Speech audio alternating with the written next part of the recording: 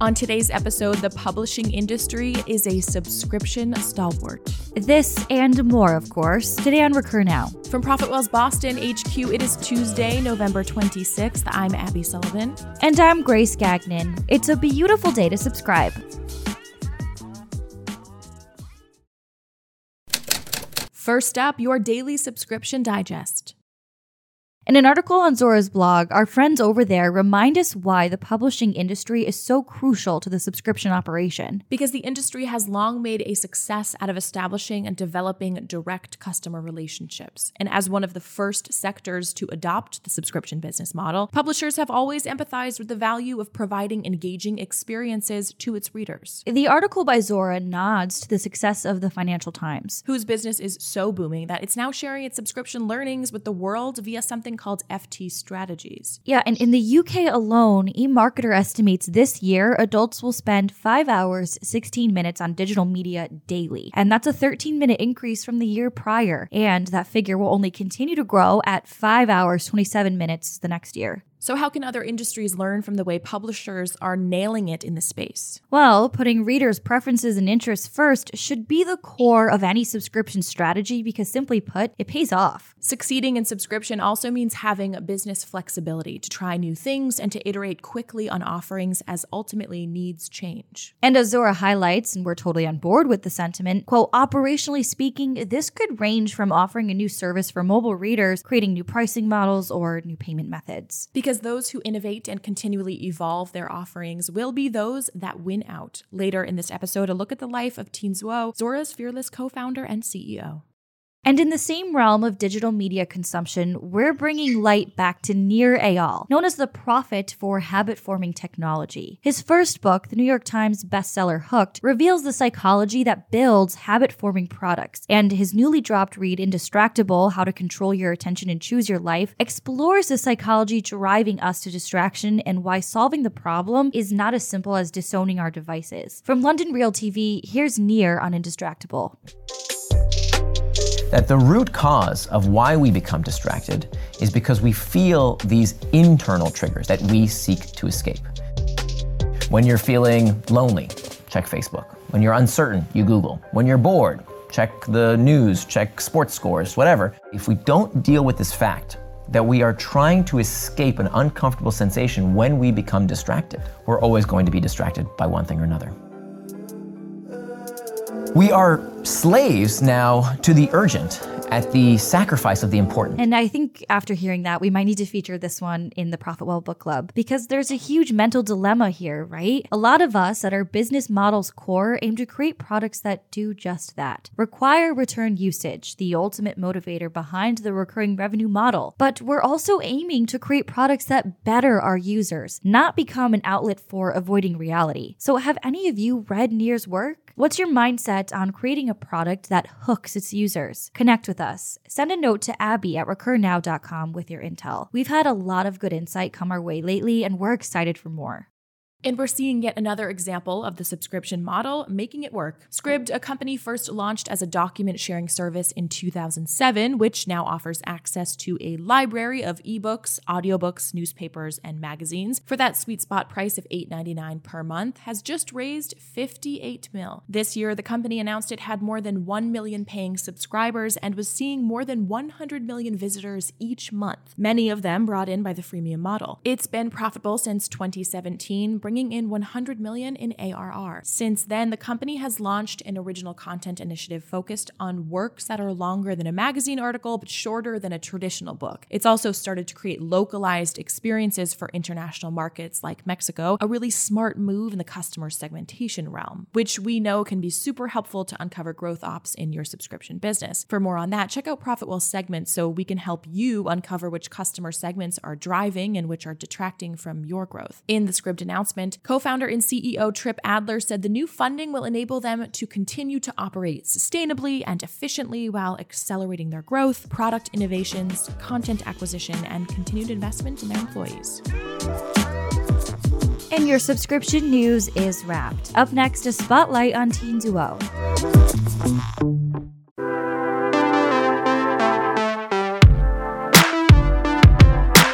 Today's subscription sapien is Tien Tzuo, who, as the founder of Zuora, has given hundreds of other entrepreneurs the tools to manage their own subscription-based businesses.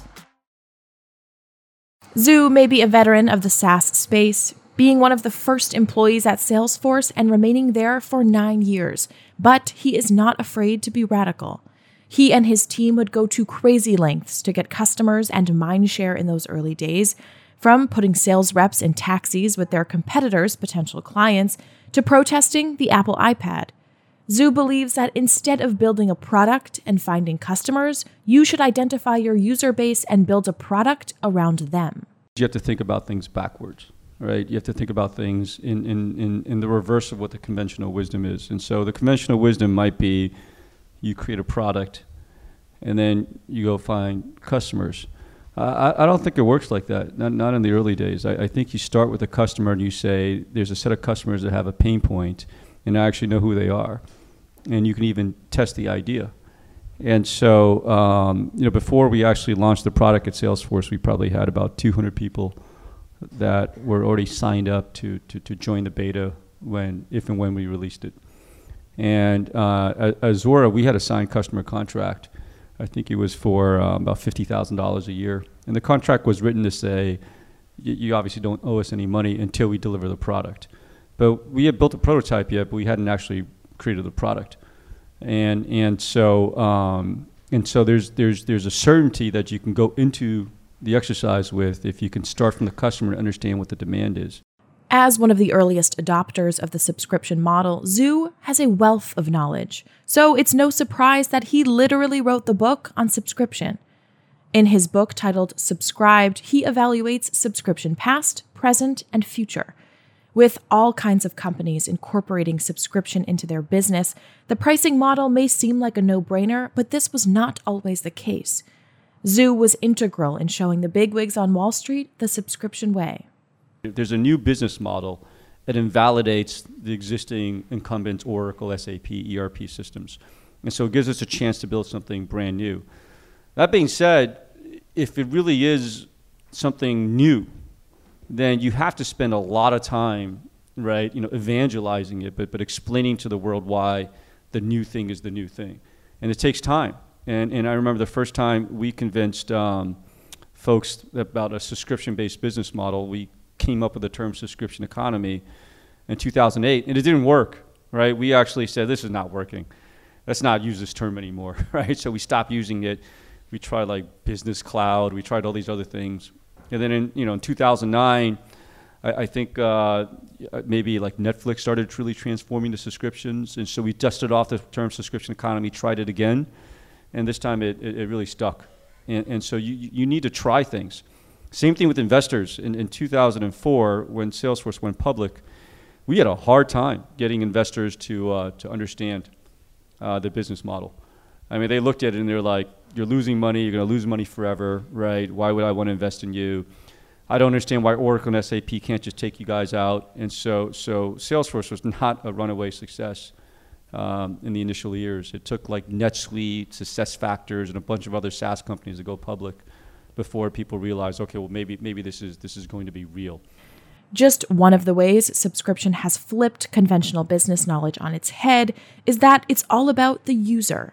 Understanding your users is crucial to building success, which is at the cornerstone of Zuora's strategy and trickles down to all the businesses they help and their users in turn. How do I develop a picture of a customer, right? How much have they purchased from me in the past? And what are they doing with my application, right? If you're a product company, start putting sensors in your product, start collecting that information, but tie all that information back to that customer record, back to that, what we call it a subscriber identity record. And then look at it. And then you have fundamentally 3 questions. Is your growth in the future going to come from acquiring more customers, right? And how are you going to do that, right? And you do that with services. I'm going to go down market. I'm going to go international market. Or is your revenue going to come from increasing the revenues per customer, which means you need to cross-sell, upsell, redefine your bundles, and so on and so forth? Or is your revenue going to come from reducing churn? We were talking to a gaming company, and they said, we sell a lot of games. And when we come up with a new game, we know we can sell 1 million copies of the game. And people will pay us $60 for that game. And then 2 years later, we'll come up with the next version, right? Before it was version 10, now it's version 11. And we know that only 50% of our customers that bought that game, the old version 2 years ago, will buy the new version, 50%. And so to a subscription company, that's 50% of your customers churning over 2 years. And then what the CEO said is, if you take that $60 and we take it over time, right? We take it over 2 years, but we're forced to keep the customer engaged, right? They're not playing the game for 2 weeks and they forget about it, right? We're going to keep them engaged. We're going to keep them coming back. We're going to create new versions. We're going to create light versions for their phone, right? Whatever it happens to be. And we keep them engaged with the brand. We know that we can hold on to a lot more than 50% of our customers over that 2 year period. And that's a much healthier business. This is how companies need to think. Start with the customer. How do you hold on to the customers? Don't worry about taking all the revenue up front for a product sale, but how do you get them engaged with you over and over again over a period of time? And then how do you wrap your revenue model, right, to reflect the value that they're getting from that engagement, that experience with you, right? That's the starting point. Now, yes, there's huge implications on how you price, right? How you design your products, how you go to market, right? But start with that, because that will inform all the other decisions that you need inside your company. If you enjoyed this snippet into the Subscription Sapien, share this and make sure you're subscribed to Recur Now to receive them straight to your inbox. And finally, a teaser for the Profitwell Book Club. The Profitwell Book Club breaks down relevant industry books, finding the lessons that matter. We read from cover to cover, so you don't have to. Find this and more like it on recurnow.com. And that's it for your November 26th episode of Recur Now. Tomorrow we talk Black Friday, but don't get spooked, we'll bring the calm.